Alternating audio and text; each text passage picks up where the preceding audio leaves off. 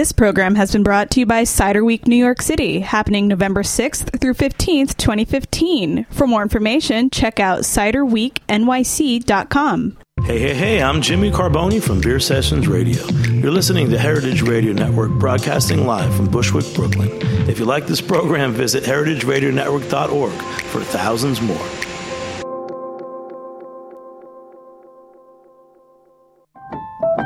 Sharp and hot with Chef Family. Sharp and hot with Chef Family. Hello, everyone, and welcome to Sharp and Hot. I am your host, Chef Emily Peterson, coming to you live from Roberta's Pizza in Bushwick, Brooklyn. This is episode number 105, and it is Election Day.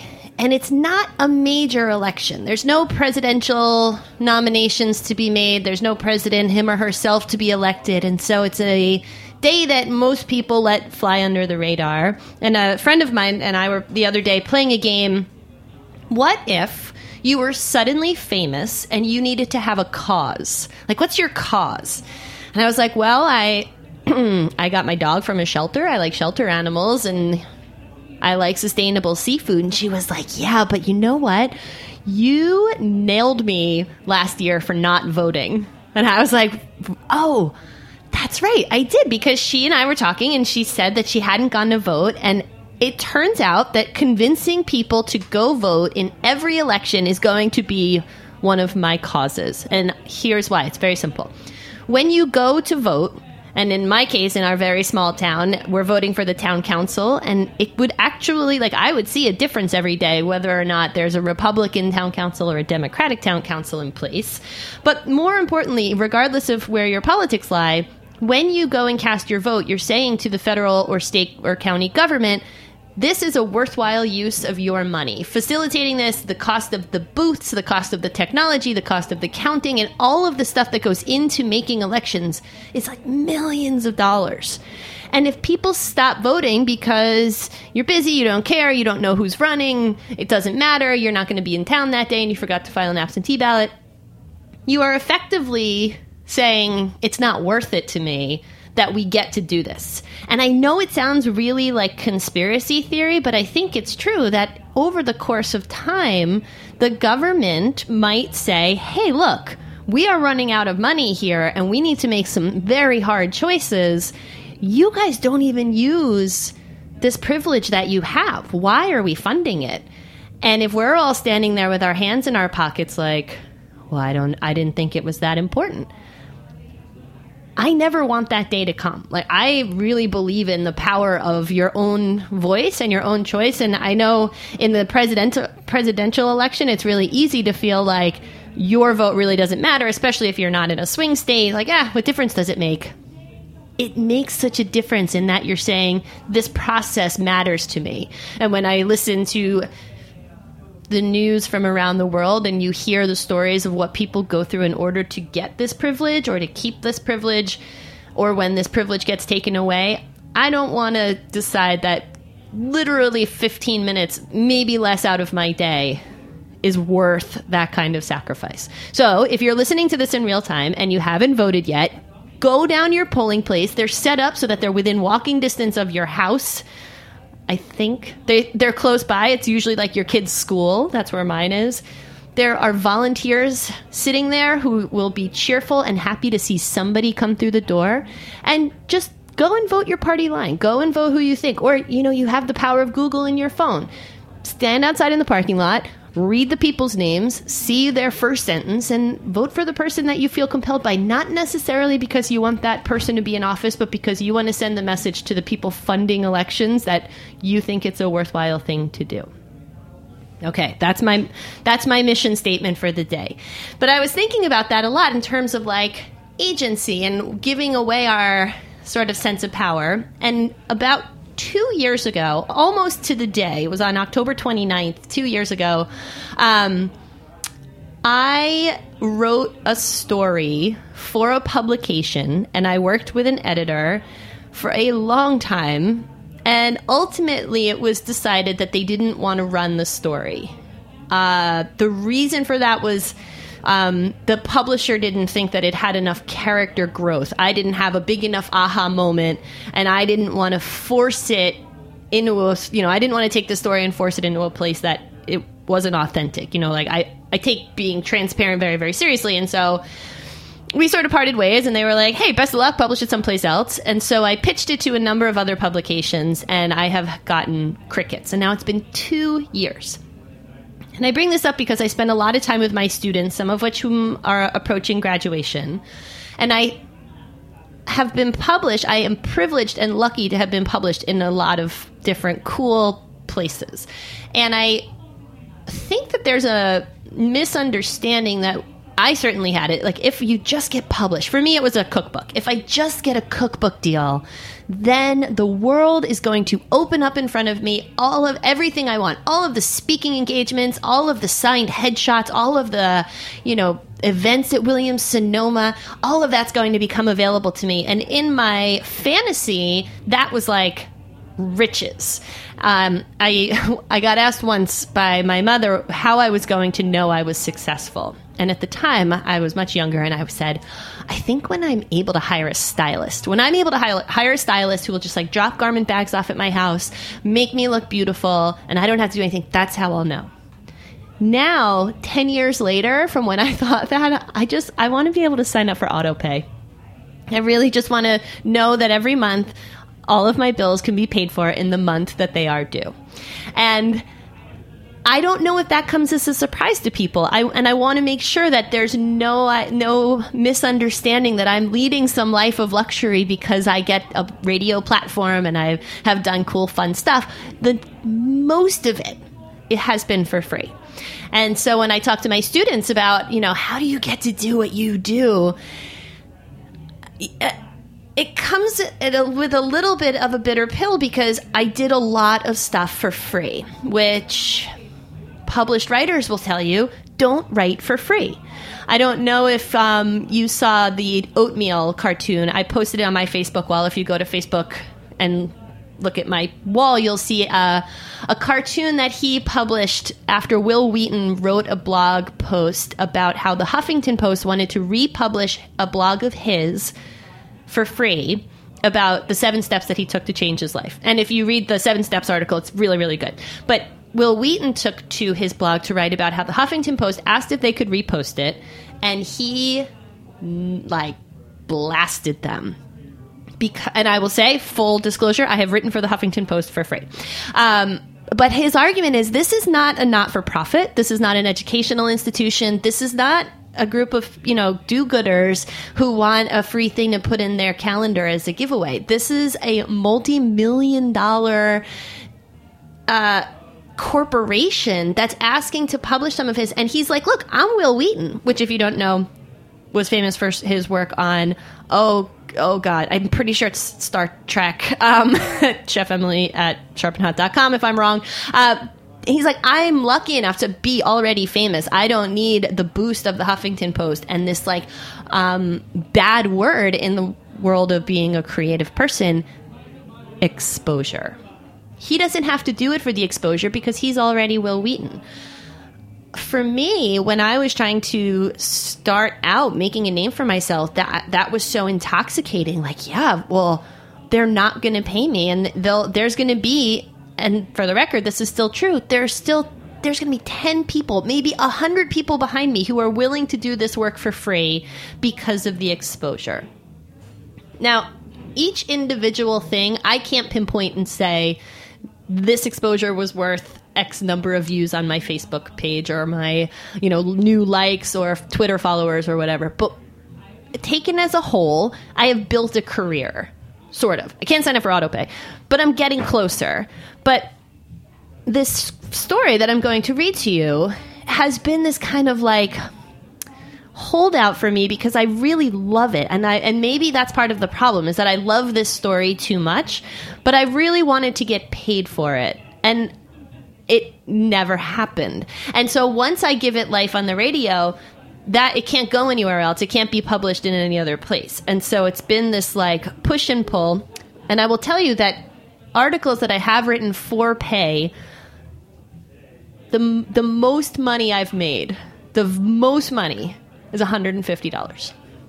So we're not talking about a lucrative career where, people are like, how do you get to do what you do? I'm like, well, I haven't taken a vacation that didn't involve a tent in 4 years. And some people look at me and they're like, did you say a tent? Like, yeah, a tent, like camping. Like, I drive to a campsite with my family and we camp because we're making the best of what we have. But this idea that, like, if I just get published, everything's going to be okay, totally wrong. It's wrong. And I hear good friends, close people to me say, if I could just do this, if I could just do that. So in the spirit of Election Day and making my own choices and deciding what's important and what my causes are, I'm going to read you this story that's been sitting in Google Docs. It's been through numerous editors. And I'm going to give it life here because I love it. And I want mostly my dad and my Uncle Jimbo to hear it because they are the inspiration behind it. Okay, so I'm going to give Jack a beat of silence in case you want to pull it out. A little behind the wall on the radio curtain. In case you want to cut it and put it up on its own freestanding story. Because then it'll be its own freestanding story someday. It's true. I also have something to add about this when you're done in terms of DJing. You want? Yeah, you go now. I'm gonna do it real quickly. Yeah, go. It's funny because the exposure thing for writers, for DJs, it's drink tickets. Yeah. I can't tell you how many times I've been asked to do a gig, and like the cover charge might be like $15-$20. I'm like, what's the pay for the DJ? And they're like, well, free drinks all night, and it's going to be totally fun. Yeah. And I'm like, I can't pay my rent with fun, you jerk. Like, I got a big bar at home. I got a lot of bottles of whiskey. I can go home and drink gladly, Right, and not be working. And there's this one story I have to share really, really quickly. Yeah, so it was a situation like that.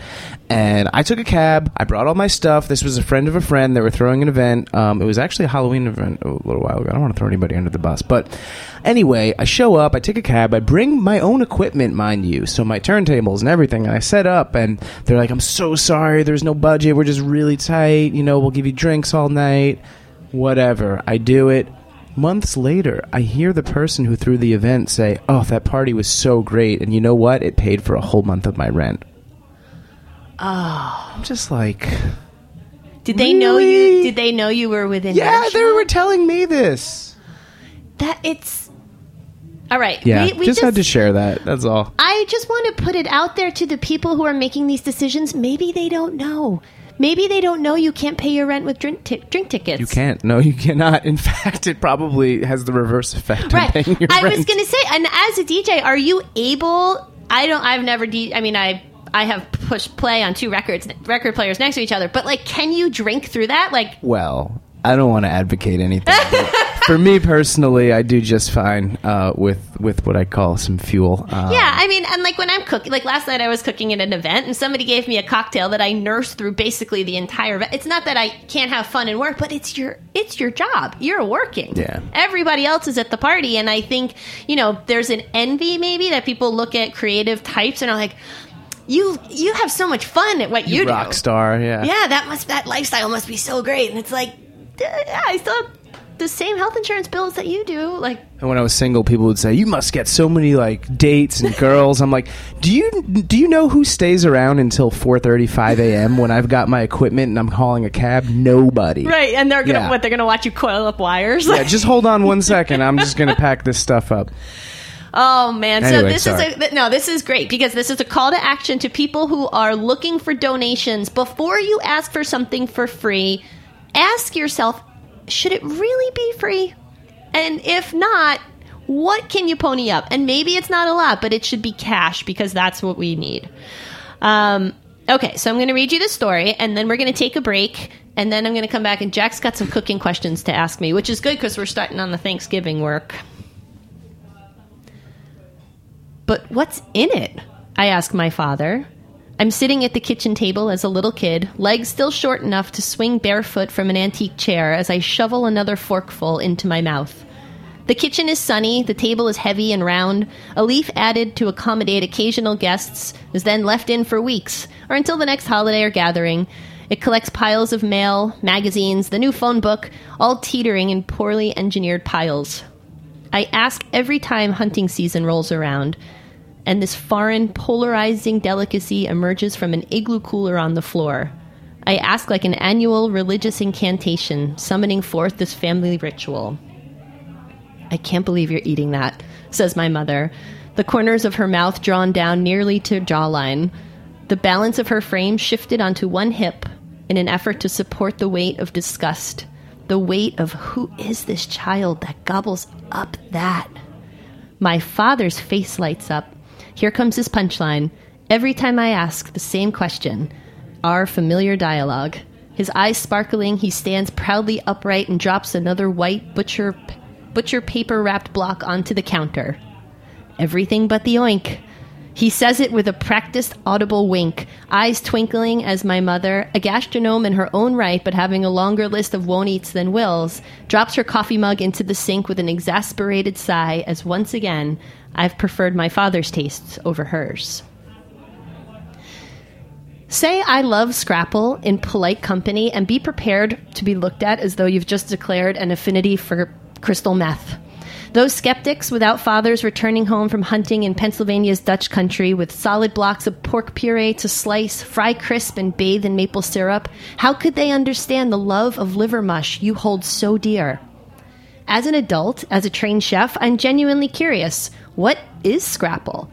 The question is a lightning rod of curled lips and suppressed gag reflexes, or a raised eyebrow, a conspiratorial secret password, a knowing smirk, the slight indication that you love Scrapple too.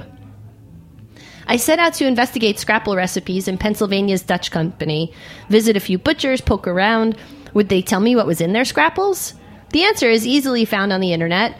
Pork stock, cornmeal, spices, a vague reference here or there to organs for which few are taking full responsibility. Celebrity chefs with road food-themed television shows opt for, quote, meaty ribs and hocks, or authentic-sounding pounds of pork liver, or G-rated recipes for the home cook on a colorful recipe aggregator. Main ingredient, good, clean sausage. Would actual makers of the stuff tell me what was in their ground meat puddings? It's more than a little intimidating to waltz into a rural butcher and say, so, tell me, what's in it?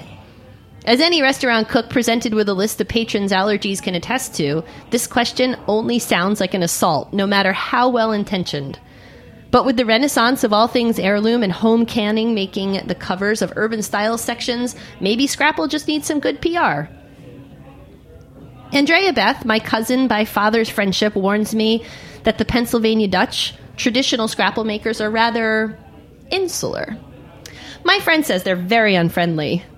Her father is my Uncle Jimbo. Though of no blood relation, Jimbo and my father grew up riding bikes around their Long Island neighborhood, and when old enough, got shotguns and hunting and fishing licenses. Eventually, Jimbo took off for Pennsylvania countryside, while my father stayed put on the tidal salt marsh, thus providing mutually satisfying vacation destinations. It was Uncle Jimbo who had a big hand in getting Kid Me intoxicated with the pleasures of food and hospitality. Round, jolly, and warm like real-life Santa Claus, he wouldn't arrive until well after a child's bedtime. But that just meant the andouille jambalaya he whipped up from memory would taste that much sweeter as a midnight snack. The smell of wild turkey bourbon sweeter still as the grown-ups imbibed above me, not noticing or caring that it was a school night. Ready for my Scrapple investigation to begin, I called Uncle Jimbo and asked him to recommend a few places I could go. He began a roll call of places that were good or really great, and the best, what my buddy calls gourmet Scrapple. As we got off the phone, Jimbo said in his theatrical hyperbole, "Oh, and if you're interested in investing, I happen to know that www.scrapple.com is available. I'm thinking of starting a business with the tagline, it's not just a food, it's a lifestyle." We got off the phone and I plotted points on the map, anxiety and anticipation firmly in place as I prepared to ask, what's in it, of insular butchers. My first stop off the highway was in the Leonardsville, PA post office. A few hours on Route 78 and I was lost and in desperate need of a ladies' room. I expected the federal employee wearing latex gloves sorting LL Bean catalogs to direct me to the nearest fast food establishment. Instead, she swung the door open wide and said, "Head on back, first door on the left." I hadn't been behind the post office counter since my field trip in kindergarten, before I or the country knew what anthrax meant. But there I was, passing cheese-smiling family portraits and inspirational wall hangings above employees' desks. "Pita Brothers? Yeah, you're almost there. Few more doors down, on the right, the red building." This is a detail a mail carrier can provide that a GPS unit cannot. I thanked her for putting me back on track, turned off my Garmin, and pulled into the clearly labeled Peter Brothers driveway as she had instructed. In an empty town, with dusty for rent signs and neglected will return at plastic clocks hanging in nearly every Main Street window, the parking lot at the butcher was full. A steady stream of people were coming empty-handed and leaving laden with large brown paper bags. Inside, the heady smell of blood, bacon, and Freon. At the counter, I asked for a brief education in scrapple making. The lady helping the customers looked at me skeptically. Was I a health inspector? A member of PETA? No, I was just a cook looking to satisfy a childhood curiosity. She kept one eye on me and walked along the counter, past her regulars, to a small choir of butchers in long white coats with blood-soaked aprons working on a carcass on a large table. She said something, and as one, they stopped working and all turned to look at me through the glass partition, with knives dangling at their sides. It was unnerving. One man broke away, walked past her, over to me, and said with zero interest in talking, "Well, you sliced it about yay thick," holding his meaty thumb and forefinger about an inch apart. "She knows how to cook it. She wants to know how to make it," the lady barked at him. Where before he'd been merely annoyed at being distracted from his day's wage, now he eyed me suspiciously, along with the silenced posse over his shoulder. Earlier, in my fear, I outlined this as my worst-case scenario. "Well, you start with your pork bones and beef bones, boil that in water a while, then you add your spices, salt, pepper, coriander." He stopped to gauge my satisfaction. "Do you put any organ meat in?" I pressed. "We used to, but now we ain't got 'em around anymore because we don't do our slaughtering no more. We just get the stuff that people want to eat." I could hear sad nostalgia creeping around the edges of his story. In the 4 places I visited, no one said city slicker out loud, but I could hear it each time I pressed beyond the first answer to my question, looking for the catalyst, the ingredient that shortens gag reflexes in urban throats.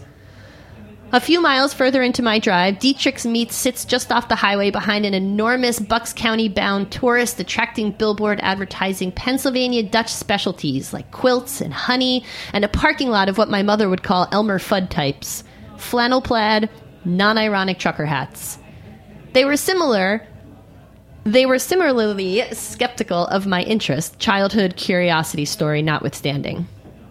The lady behind the counter at Dietrich's had hair, skin, and glasses perplexingly all the same shade of elderly translucent. She gestured to another woman, one behind the other branch of the L-shaped counter, a somewhere in middle-aged woman who with her heft nearly filled the space between 2 very tall shelves displaying jars of jams and jellies of every imaginable preservation nearly to the ceiling. From her window, she said, "Well, you start with your pork bones and beef bones left over from the week of butchering and boil that in water with your spices, salt, pepper, coriander." She tucked her chin into her neck, furrowing her eyebrows behind thick glasses, and shook her head in a gesture that I recognized as disgust. "We add the head and the liver and kidneys, but none of that weird stuff." But then she continued, "Now we keep all that? We keep that for pickling." And she gestured to the shelf on her right. What, without further inspection, I had assumed was a continuation of the displays of apple butter and wild blueberry preserves and apricot jam was in fact the same white screw-top jars of various sizes, filled instead with pickled duck gizzards, lamb's tongues, and pig snouts pressed up against the glass like faded specimens in a biology classroom. "How do people eat these?" I asked. "Just like that," she said. Like, duh. I tried to imagine what a room-temperature pickled pig snout might feel like between my molars. "No bread or mustard?" "Nope, just like that, out of the jar." I bought a jar of pig snouts. City slicker indeed. At Highway Meats in Wommelsdorf, I got a different answer from the 2 men working the counter. "We just use the meat because if people can taste the liver, they tell us they don't like it. So ours is just the meat from the butchered bones. And we got lots of bones, too, because now people want everything boneless except T-bones and pork chops." Again, disappointed nostalgia with the way of the American palate. I asked why they thought scrapple had such a bad reputation. Back when people were doing barn butchery, no refrigeration, they just threw everything in, ground it up, and called it what it was. All the scraps. So I guess now it's got a hard time shedding that. I pointed to the case of beautifully displayed, subtly irregular handmade hot dogs. Why don't people have the same reaction to hot dogs, I asked. They laughed out loud, exchanged insider glances, and one said, with his mocking palpable, now a hot dog is a whole different animal. In that, you can have up to 30% fat and still call it a hot dog, and people will love it. I thought of my mother rolling pigs in a blanket for every holiday meal, of every suburban kid at every cookout, every summer ever. At Christmas meat in Ole, home of the gourmet scrapple, there's a mounted deer head every few feet, antlers crowning the wood-paneled room in the center, a few aisles of provisions, yellow mustard, white bread, blue boxes of mac and cheese. A freak October snowstorm was bearing down on the area, cutting my stay short and causing Christmas to buzz with pre-snowpocalyptic urgency. Shoppers were filling up with smoked pork, bacon, and potato salad. Emergency supplies. The lady running the busy counter went to the back and got the owner. "What do you want to know?" he said. "I've been told it's gourmet." His shoulders relaxed and he laughed, his blue eyes sparkling. "Well, it's my great-uncle. No, wait, my great-great-uncle's recipe. Takes all day. You collect up your bones from butchering for the week. Put those in a pot, cover them with water, add your spices, salt, pepper, coriander. Liver goes in, some kidney, some heart, not too much, just a couple of pounds for 300-pound batch of scrapple. Now here's the family recipe. Add cornmeal till it's yellow enough, buckwheat till it's dark enough, and flour till it's thick enough." I recognized the millionth retelling of a well-honed story and heard my father's cadence in his voice. "Can I get some?" "Nope. Sold out. Storm's coming and it just got bought up." So what's in Scrapple? Not the pickled pig snouts from Dietrich's that now sit on my desk next to my keyboard reminding me of my boundaries and making my lip curl. Maybe liver, maybe not. Not fat and not any of that weird stuff. Just a bad reputation. Back home, I fry up a few slices of meat pudding, my souvenir, sensory memory warm and humming with friendly Pennsylvania Dutch butchers and dust falling through sunlit childhood comfort breakfast. I pour on some maple syrup and then some more and check the internet to discover that, in fact, www.scrapple.com is not available. It's owned by someone in Brooklyn. Depending on that person, this may be Scrapple's first step into ironic rehabilitation. So long as some butcher groupie in a trucker hat doesn't ask, "Well, what's in it?" Okay, you guys, that's my Scrapple story. It feels so good to give it life, Jack. I've literally sat on that for 2 years waiting for someone else to, it's one of the very few places in life where there are still honest-to-goodness gatekeepers, and I feel like I've just taken my power back. Yes, and room-temperatured pickled pig snout. I felt it. I tasted it as you said it.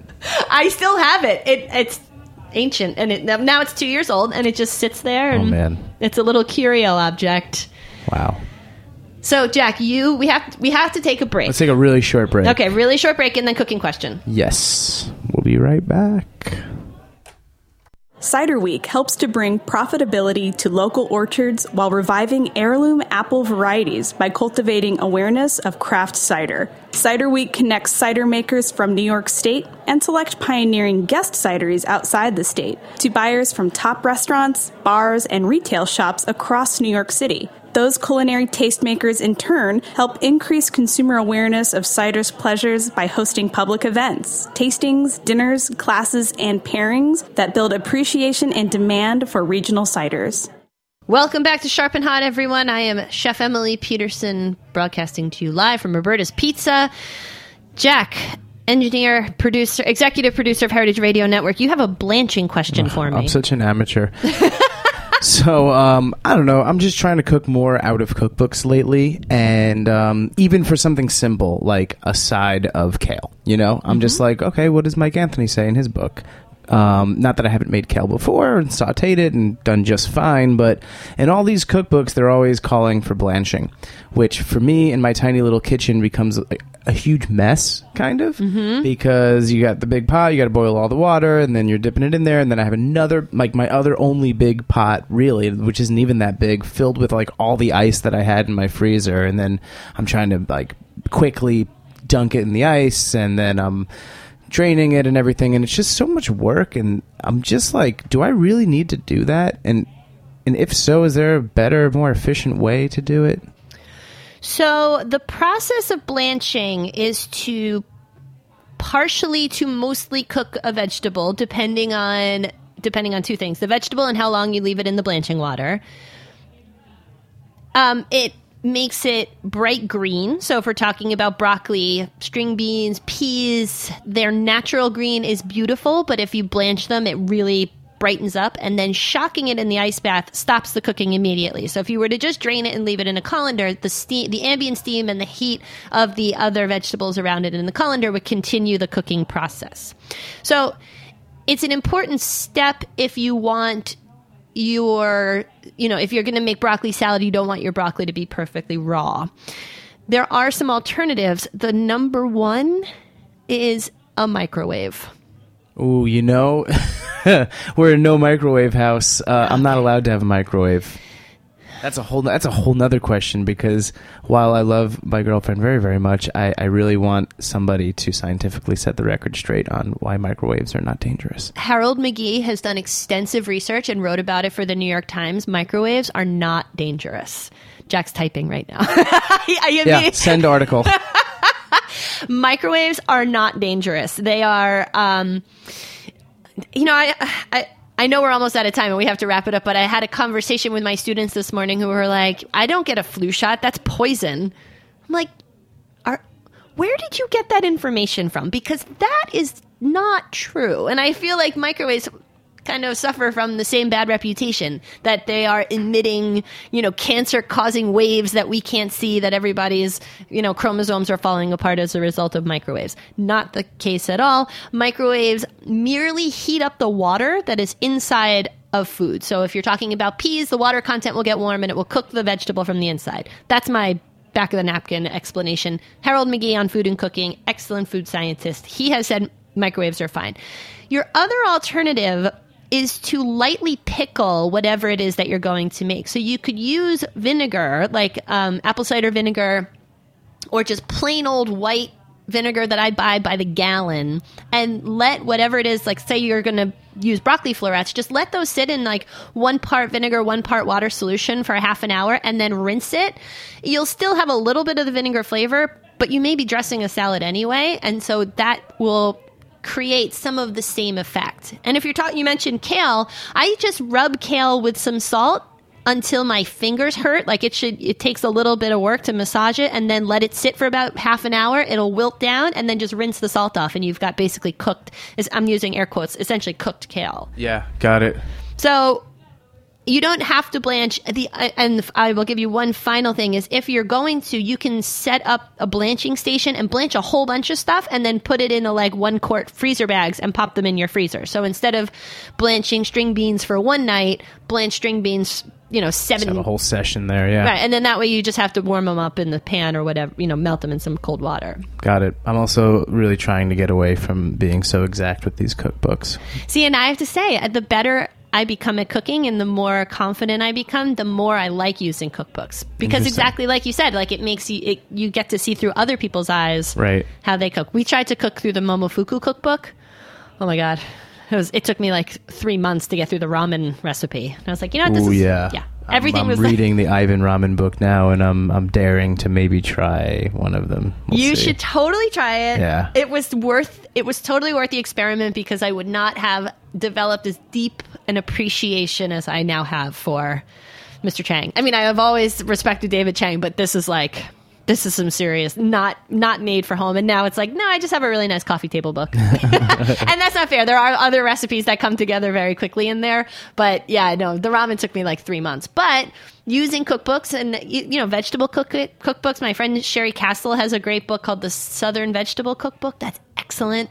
And that's how you break out of some of your ruts. Yeah, true. All right, everybody. So Cider Week was the sponsor. I am going to be at Spider Week. Spider Week is next Spider month. Week. That's no, that was last weekend. At Cider Week, they are having an Orchard Street Cider Festival, the Lower East Side Cider Festival, on Sunday, November 8th from noon to 4 p.m. I am going to be running the Dip Your Own Caramel Apple stations. I just got the box delivered from nuts.com with all my little toppings that you'll be able to dip your caramel apple in. Come by and say hi. Heritage Radio Network will be there recording some stories from you guys.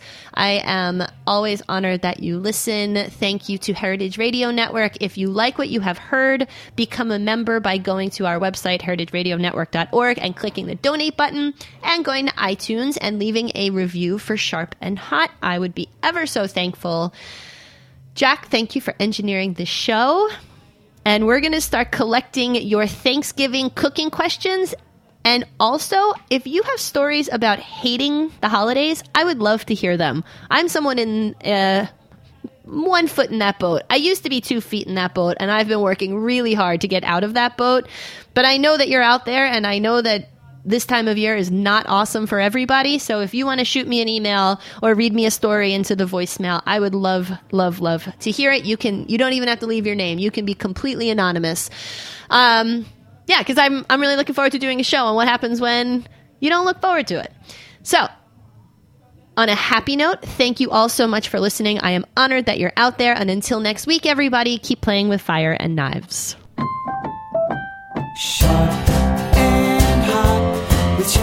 Thanks for listening to this program on heritageradionetwork.org. You can find all of our archived programs on our website or as podcasts in the iTunes Store by searching Heritage Radio Network. You can like us on Facebook and follow us on Twitter at @heritage_radio. You can email us questions at any time at info@heritageradionetwork.org. Heritage Radio Network is a non-profit organization. To donate and become a member, visit our website today. Thanks for listening.